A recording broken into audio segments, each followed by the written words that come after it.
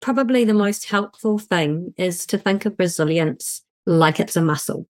Muscles only get stronger through use. The more you use them, the stronger they get.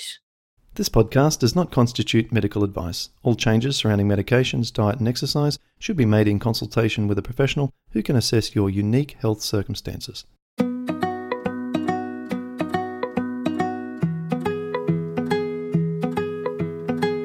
Welcome to the Rheumatoid Solutions podcast with Clint Pattison, helping you to live an easier, healthier, and happier life.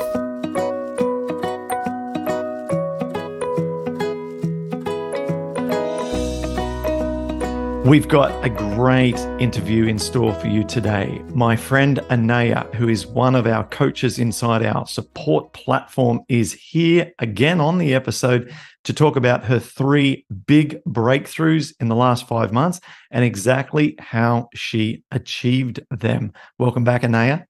Hi, thanks. Nice to be here. Tell us what these 3 big breakthroughs are that you're so joyful about. Well, I guess the first one is really starting to get on top of my knee problems, number 1.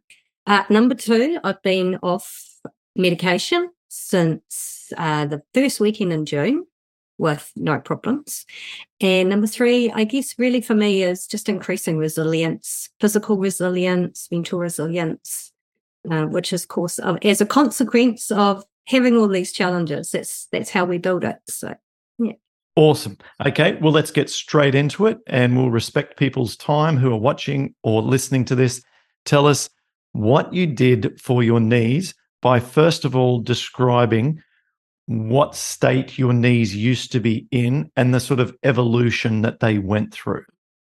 Right. Okay. So I had a period with my knees where they were both, I described them as both being swollen like the biggest potato you could possibly imagine. They were massive, like the biggest bit on my leg pretty much.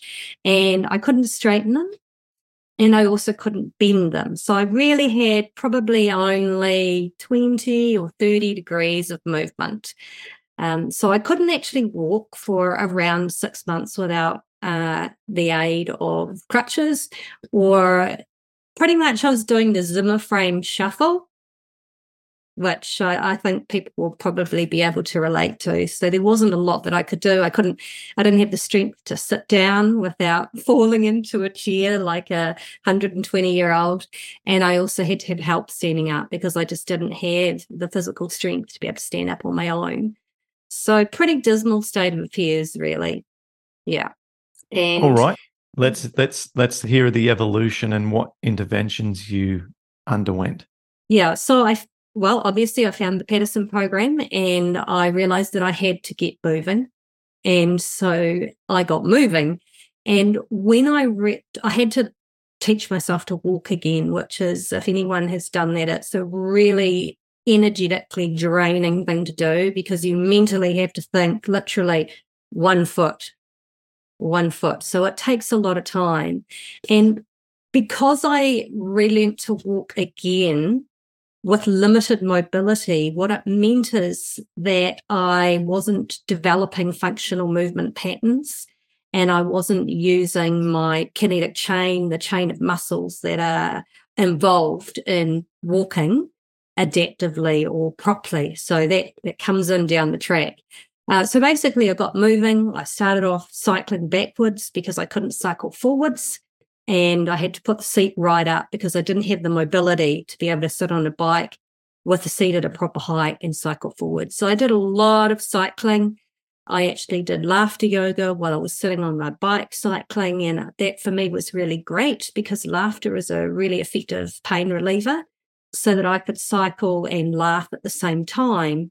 And it kind of drew my attention away from that. And when you're laughing, you're also telling your body everything's okay.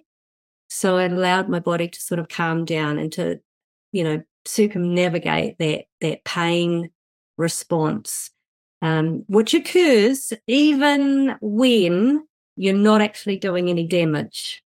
And so that's really important because when you're rehabbing, we become quite sensitized to pain, don't we? Because we're quite used to experiencing it. And I don't know about anyone else, but I'm pretty pain averse these days. I'm not really into it. It's not, I definitely don't choose it.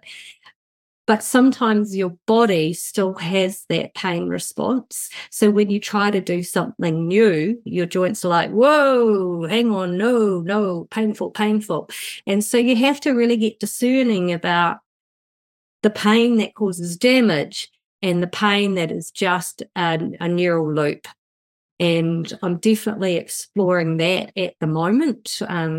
With the rehabilitation and strengthening stuff that I'm doing at the moment. My knee's like, hang on, we haven't moved like that for a while. I'm not sure about this. But as soon as you do it a few times, you'll find the pain settles, everything's okay. So, I did a lot of movement. I found what worked for me, and what worked for me was really a lot of walking, forwards and backwards. Cycling, yes, initially backwards, now forwards, and on a real bike. And swimming is actually really good for me as well. I started off with flippers, partly because I'd lost so much body fat. I couldn't stay on top of the water without them. I would just sink. So I've actually had to really swim again as well, because my body composition's changed quite a lot. And so now I've graduated to sort of strength building flippers, and I can also do laps and stay on top of the water without flippers. So those are the things that really, really work for me. I've seen before and after pictures of your physique that you've shared over the past few months, and you've really, in your upper body, developed a lot of back strength, shoulder development. You look like you look like a powerful athlete from behind with your back pictures and stuff. So not to say the front's awful. I'm just to say that I've only seen you with swimwear on from the back. Yeah. Now, okay, we need more specifics, Anaya. You told us that the knees were blown up like big potatoes, and then you said you went and learnt how to walk really like a child, learning how to walk for the first time again. You said that you were doing backward cycling, then forward cycling. You've got some swimming in there, and you've just touched on rehab. Now, did you have any interventions like a cortisone shot, or how did the swelling go down? Did it go down on its own? And can you explain that aspect and give us more information? Yeah, well, when I first went to the rheumatologist, which is after a Baker's-assisted rupture in one of my knees, which ironically is my good knee now, he was like, well, methotrexate, 20 milligrams, steroid shots in each knee. And when you get diagnosed, you're like, and it was all too much for me. So I didn't have the steroid shots in my knees at that stage, because I couldn't make a decision. I was in total shock. And I think a lot of people could probably relate to that. So it was just too much for me to make the decision right then and there. And I didn't realise really how unwell I was at that stage.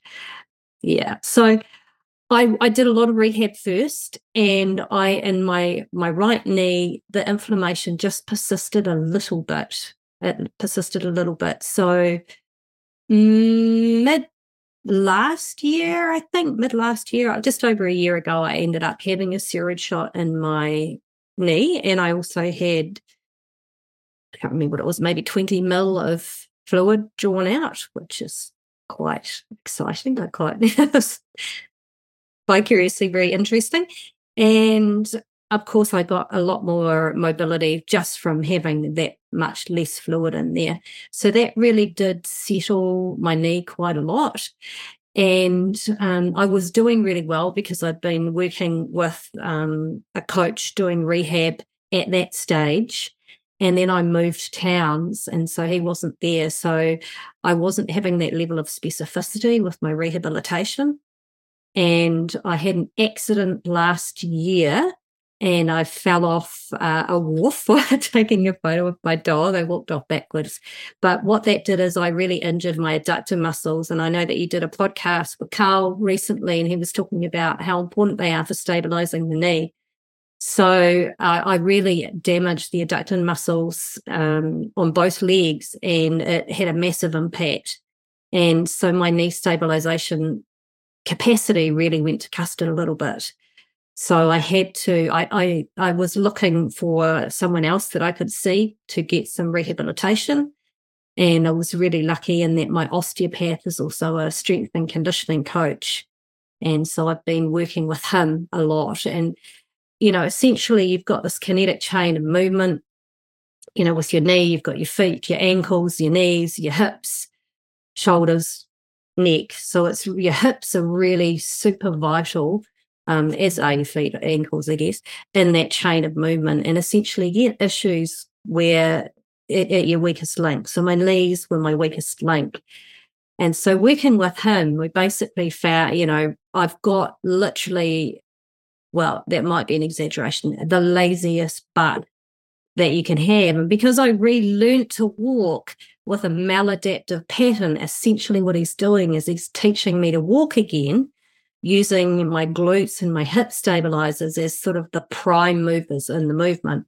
Whereas often we're sort of more the feet really sort of start and lead our movement.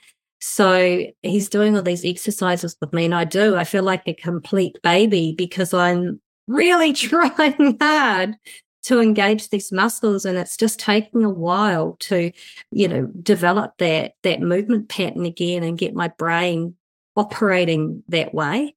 So, I'm doing some what feels like very basic stuff, but it feels like rocket science to me. It really does. And so that takes a little bit of time. But I don't have any inflammation really in my knees to speak of. I did have a little blip a couple of months ago when I did a few things. Number one, I had a dental treatment combined with overdoing it on 3 or 4 nearly successive days. So my triggers for a little bit more inflammation in my knees. And I mean, we're not talking about my CRP going over 1 still or anything. It's still really, really low.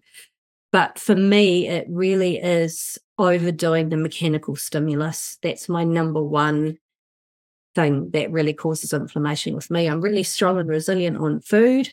I don't push it anyway. So I guess I don't know, but I feel like I am. But it's really important to know your triggers, I think, and work with them. The dichotomy here is that exercise gets you the greatest results with your knees. And yet, in your instance, if you push it just that little bit too far, it's your greatest trigger. So It's about getting to maybe that, it's getting to within maybe 10% of your maximum and then backing off, right? Would you say that's fair? Yeah, absolutely. And I mean, this is in my nature because I love exercise. I love sport. I love getting outside. So it's in my nature to go and do a bit much. So the other weekend I went on a walk. It's funny, you have all these experiences, but it's very easy to forget them and to become complacent when you don't have any pain or have any issues with moving. Like I get up in the morning, there's nothing to notice. I don't notice that, like strangulation feeling around my knees that I had for so long or anything. So it's very easy to forget about things. And I went for a walk and I was like, oh yeah, I was halfway around it and like, oh, this is a circular walk. And I've already gone, I was going up a mountain. I've already been going for an hour and it's been 3.5K, uphill routes. And it's like, yeah, maybe this is a bit much. And it's like, well, I'm halfway. What do I do? So, yeah, I am constantly having to check in with myself because, again, that's knowing me, knowing how I am and my tendencies. And I don't always get it right. I really don't. But luckily, I've got enough wiggle room now to know what I need to do and rest. A rest day or 2 rest days in a row actually really does work for me at this stage of my recovery. Yeah. When you were striving to get to where you are now, though, frequency is important, isn't it? You were doing exercise every day. Oh, yeah, definitely. And I was cycling first thing in the morning, and I was cycling at 4 o'clock in the afternoon as well. And then in addition to all the other stuff, and really, trying to build strength. And at the moment, that strength is really, really important, because you build strength first and then you get the mobility. But at the moment for me, before I go back to doing the strength stuff, I need to get the coordination stuff. And I haven't quite got that, because I need to be employing my muscles in the sequence that they is most effective and adaptive for the movement and the movement patterns. And at the moment, I haven't quite been doing that. So, because my long-term goal is I want to be running in the hills again. I want to be running, marathons, off-road marathons, and doing adventure races. That's what I want to be doing. That's what drives me. And so that's why I keep going. And in order to do that, I need to have a really good, solid movement patterns, and really good core strength as well. Awesome. Okay. So to summarize, the approach that you've used with your knee was to basically start from the absolute worst possible case, double swollen knees, and then begin to walk again, begin to backward cycle, forward cycle, start swimming.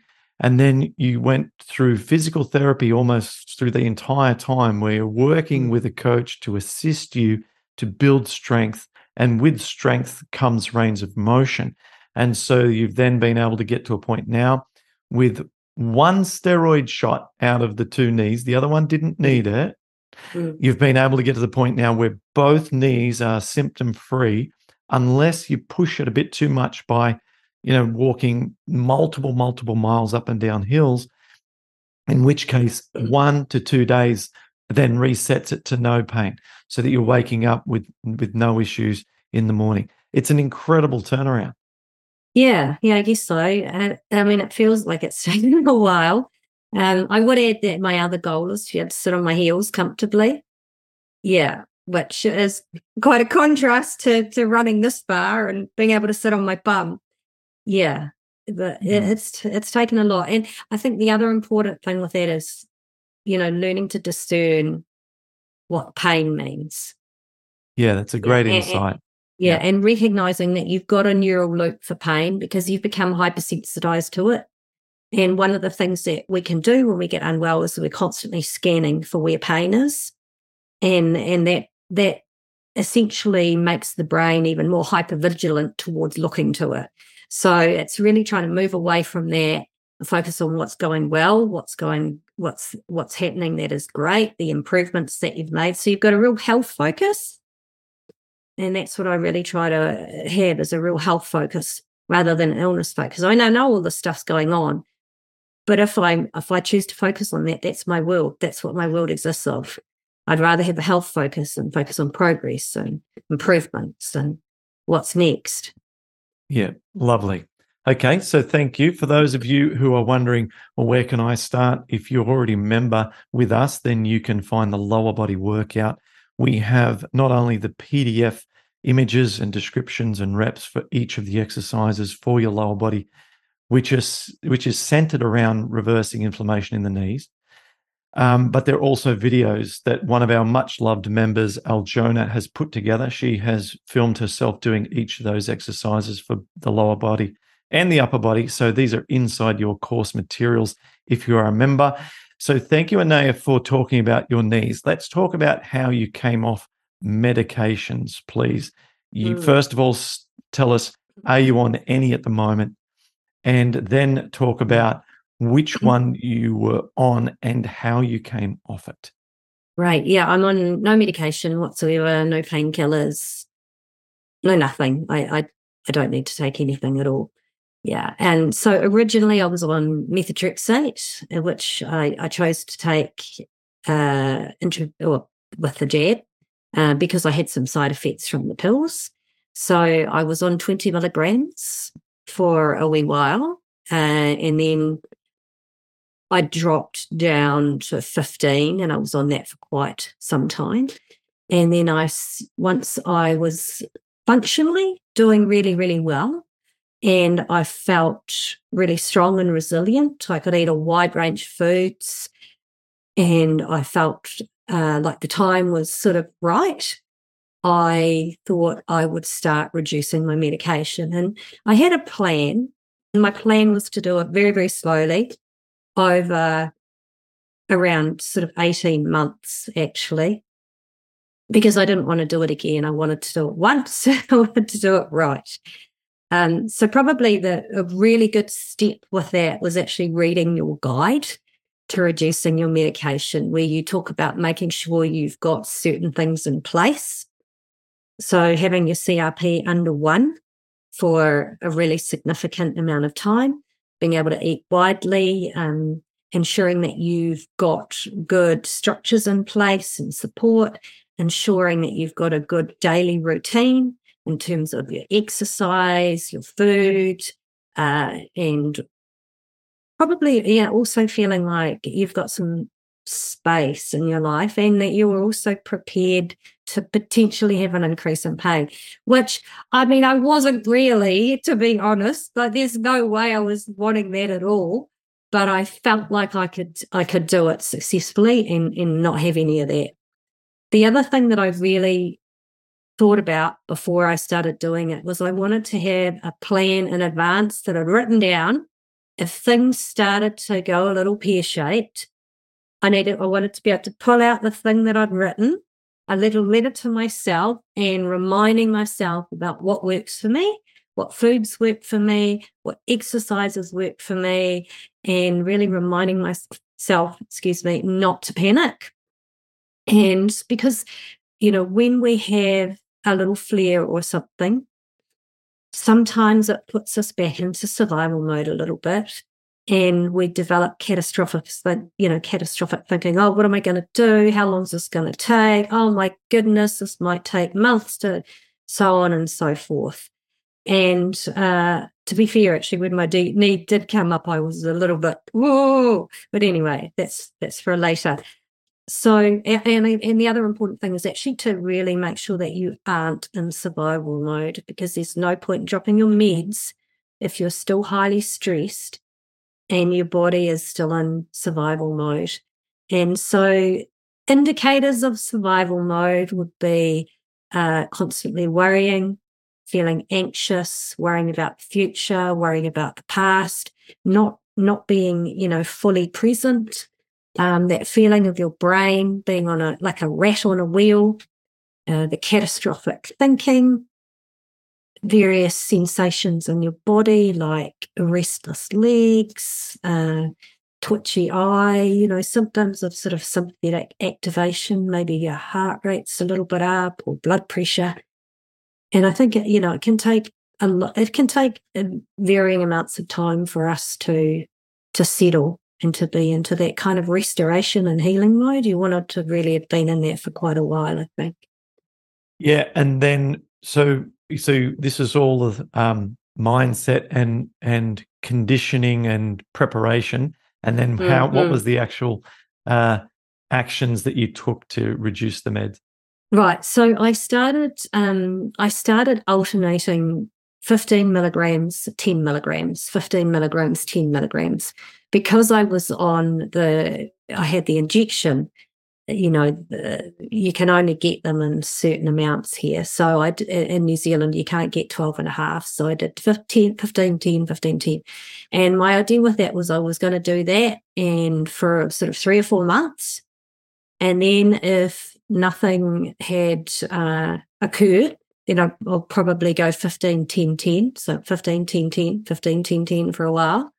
And then I dropped it down to 10.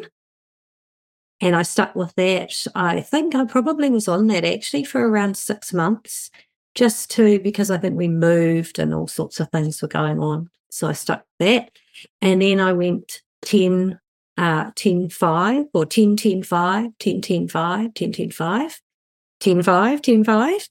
And then and obviously the 5 was not precise because it was a 10 milligram syringe. So I was literally just some out. So That I probably would necessarily recommend, but I didn't want to go and get the pills. I was sure I'd probably be okay with them because my stomach and everything's in a lot better shape than it was when I was taking them.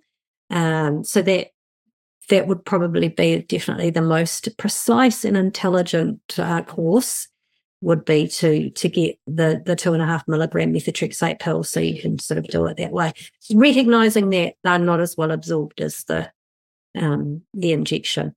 So yeah, and then I went down to 5, and I was going to stay on 5 again for a few months, and then I was like, nah, I don't really feel like I need any of this at all, and 5 is a pretty low dose, so I just stopped taking it after I'd been on 5 for about a month. As you were tapering, did you notice any changes in your symptoms? None whatsoever. Nothing. No. I wasn't, the other thing I did when I was tapering, which wasn't, again, the cleverest thing, is I was actually working a lot more. So that was quite a challenge physically and emotionally, in all sorts of ways as well. So I did have some sort of, stress stuff happening. So what I did really in response to the stress stuff was one of the things that really works for me is laughter yoga. So I got on my bike again and I was doing my laughter yoga because it really sets me up for the day, and I feel really resilient and strong. And, it just, because your brain doesn't know the difference between fake laughter and real laughter, right? We've talked about this before. So you have all those wonderful feel-good cocktail of hormones and neurotransmitters dumping into your body and making you feel really, really good. So when I'm feeling like that, I feel a lot more robust and resilient in all ways. So that's really, really very, very helpful for me. And it just, you just approach life more joyfully. So stress is just sort of water off a duck's back. So I definitely had to employ some of my go-tos for sure. One of the other things with chronic illness is when stuff happens, sometimes we feel like our bodies have let us down and we stop trusting them. And so it was really important for me to trust my body and to know that it's always doing its very best to get back to a healthy homeostatic state, and to really, my job is to back my body. My job is to do everything that I can for it in terms of nutrition and movement and kindness and, positive feedback and reinforcement to help it do what it really wants to do, what it's designed to do to the best of its ability. And so, yeah, just really trusting it. Awesome. Well, over the years, I've watched you. You've always had this very, very, very detailed feedback loop between what you're observing, what you're feeling, what you're expressing, what actions you're taking. And it's like your existence as a unit between mind, emotion, and body is very, very dialed in. You have this, constant feedback loop that you're always really acutely aware of. And you have this very, very advanced observation skill of how you're feeling, what your body's responding to, and you've had that dialed in since day one. So you're quick to learn what's working for you. You're quick to know what's not. You're excellent at manifestation and setting goals for yourself and achieving them through visualization and interventions to affect your mood positively. You've got this wonderful package, and this I see is a very, very strong asset that you have that not a lot of us have. Yeah, thank you. I mean, it's always been interesting to me, the mind, body, spirit connection, and that's really what my life has been about. It's been really exploring that and working with that. And also, this idea that this is maybe not happening to me, but it's happening for me. And so I want to take the learning out of it. I want to take the lessons out of it and really embrace that. And yeah, it's not always fun, but I love learning. So chronic illness is a really good way of learning a lot about yourself. I mean, I'm not signing up for any more chapters in that particular thing, but I am really grateful for what I've got out of it, for sure. Yeah, and I always believe I can heal too. I really don't believe this is something that I have to consciously work with for the rest of my life. I believe I can get better from this and not be thinking about it at all. And I'm still going to keep up my good habits and things, but I believe I can recover fully. And that's crucial, because when we do mindset strategies sessions inside our coaching, we find that some people have these deep affirmations that they tell themselves subconsciously, like, I deserve this, or I'm never going to get better, or this is just how I am now, or my mum had it, so I'm going to have it, and that's the way it is. Things like this. And we're all guilty of that. But I share your same level of incessant optimism. And in some cases, delusional optimism has been part of my journey in the last 17 years. Like, where I've woken up and like I can barely walk, I can't pull an earplug out of my ear because my elbow doesn't move enough. And I say to Melissa, oh, it must have been the avocado yesterday. So what I need to do now, and she's looking at me thinking, you should go to the emergency room. And I'm in a dialogue about what I've discovered enthusiastically. And so, it takes, it's your interpretation, and a lot of it's sort of your upbringing and all this. But anyway, I wanted to share that observation about that, and I think that really works for you. Now, let's get on to the last portion of this, and that is resilience. So we all strive for resilience in our diet, in our physical activity that's required, and our resilience mentally to problems and setbacks. Can you tell us about how you've established this for you? Oh, right. So for me, probably the most helpful thing is to think of resilience like it's a muscle, right? Muscles only get stronger through use. The more you use them, the stronger they get. And there are lots of different ways of exercising them, and there are lots of different ways of moving them, but every single way that you use makes them ultimately stronger, more flexible, more adaptable, more able to move and contribute. And so, resilience is not something that you just suddenly have. It's something that you develop and you grow and you learn, really. I think it's also something that we don't always give ourselves credit for. So, for example, we might have a whole lot of stuff going on in my life and, saying, I don't know what to do. I'm not coping. And it's like, well, you're here. You are coping. You've got this far. How did you get this far? And we forget just what resilience looks like, what it sounds like, and what it can feel like. We only feel the lack of it when we're really, really super, super, super challenged. Can you give us some examples of how you are now more resilient? Oh, well, I think I just don't worry about the small stuff so much anymore. There's a whole lot of things that I've just put in the really not worth worrying about basket. Chronic illness, of course, makes you really have a look at your priorities and get really, really clear on them.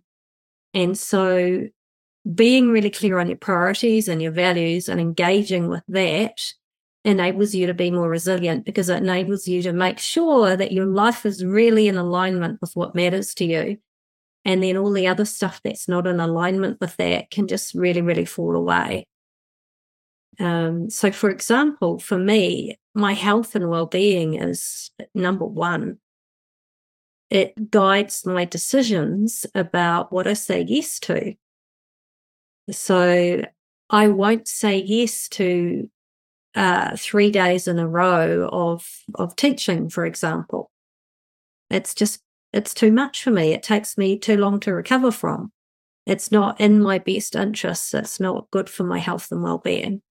So, and every now and again, I might say yes, and I'd be like, "Don't."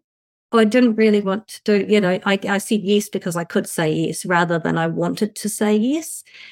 So, just really important to remind yourself what is most important to you, and then make sure that the decisions that you make are aligned with that. And yes, every now and again we make a decision that isn't, and that's okay. When that happens, you being resilient means that you're also able to engage, your kind and compassionate self that says that's okay.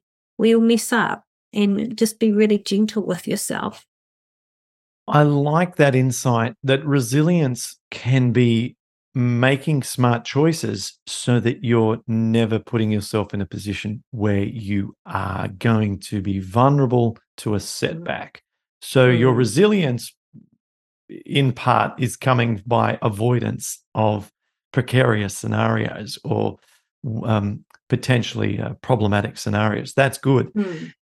We spoke earlier to help answer this question with you about how you used to wake up and there was tightness in the knee. Now you wake up and there's no pain in the knees. So in that way, your knees have become much more resilient. So I'm sure that if you, for example, take a misstep as you're walking along, there's a pebble or a rock or something, and you accidentally step on it, it's not going to ruin your week, right? No. If you do that now. Yeah. Oh, well, I fully cracked off my bike last week. It was a big one, and my bike was on top of me and everything, and my husband was there taking photos of me, right? Whereas a year ago, if that would happen, he would have been racing towards me, taking the bike off, pulling me up, are you okay? And wrapping me up in cotton wool and making sure I was all right. But no, he was laughing his head off, taking a photo. So that's resilience, right? And the fact that I could laugh about it too, and I wasn't like, oh my goodness, what have I done? And that's resilience. That's what it looks like. That's what it can sound like. And absolutely what it feels like as well. Getting up in the morning, no pain, no stiffness. Not physical ones are a really interesting one actually, because often the changes, you don't notice them unless you're paying attention to them. Because when everything's going really well, it can be very easy not to notice the absence of a symptom. And that's why I really, really like to write down my small wins, because I'm attending to what's improved, to what's good, to what I want more of in my life. Otherwise, it just sort of can, just sort of not even be swept under the carpet, because you don't even know it's there to sweep it under the carpet, but we just don't notice it. We don't notice the good things. Love that. Made a note of that one myself. So fantastic. And then we also develop more resilience through our diet. What we find is that the more diversity that we're able to tolerate, it's like we're teaching our digestive system how to read more advanced books. And then when the book gets put in front of them, and it's a very difficult book, the gut has been able to handle this in the past, and we therefore don't throw a tantrum, get upset, and create systemic problems. Likewise, if we're able to eat a large diversity of foods, it's more likely that we're not going to be susceptible to a little bit of oil at a restaurant or some, gluten in a soy yogurt or something thereabouts. So this is how we can become more resilient. Just continue to advance ourselves in the diet, in the exercise, in our, like you said, the environments that we put ourselves in to become smarter. And we can live in society like a real human. Yeah, absolutely, absolutely. And, along with that too, as we hadn't really spoken about this, but emotional resilience and also resilience of being a little tired, like, so you don't have a good night's sleep. If you're resilient, you're like, that's okay. I had enough rest anyway. My body's restored. I did its thing. I can still cope with the day. That's okay. And emotional resilience is a really interesting one as well, because of course, when your nervous system is dysregulated and your immune system is dysregulated, there's a high probability that you are emotionally dysregulated as well. So your moods will be a little volatile up and down. So when you're feeling really resilient, you don't have that level of polarity between the down and the up. You're able to sort of smooth it out a lot more and really shake off anything bad or not great that happens. Yeah. Well said. Yeah, and that's hugely regulating as well, because, they work so intertwined together. That's hugely regulating for your immune system and your nervous system if you can manage to regulate what's going on emotionally. Yeah. Well, thank you. We've covered a lot here. I'm very, very happy to get all the details here in one full account rather than just snippets working with you online. So thank you for sharing about your improvements with your knee, which sounds absolutely great now. Coming off the meds, you've been off that for 5, nearly 6 months. No setbacks, no symptom increase when coming off them. You're pain-free, drug-free, back to maximum energy, which was the mantra I set for myself way back in about 2008. And I said that every day like a crazy person with a little jingle. And you've done that, which is sensational.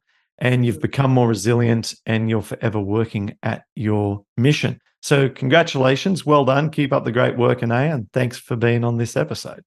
Thank you. Thank you very much. And also thank you for your mantra, because I did adopt that and steal that and say it thousands of times as well.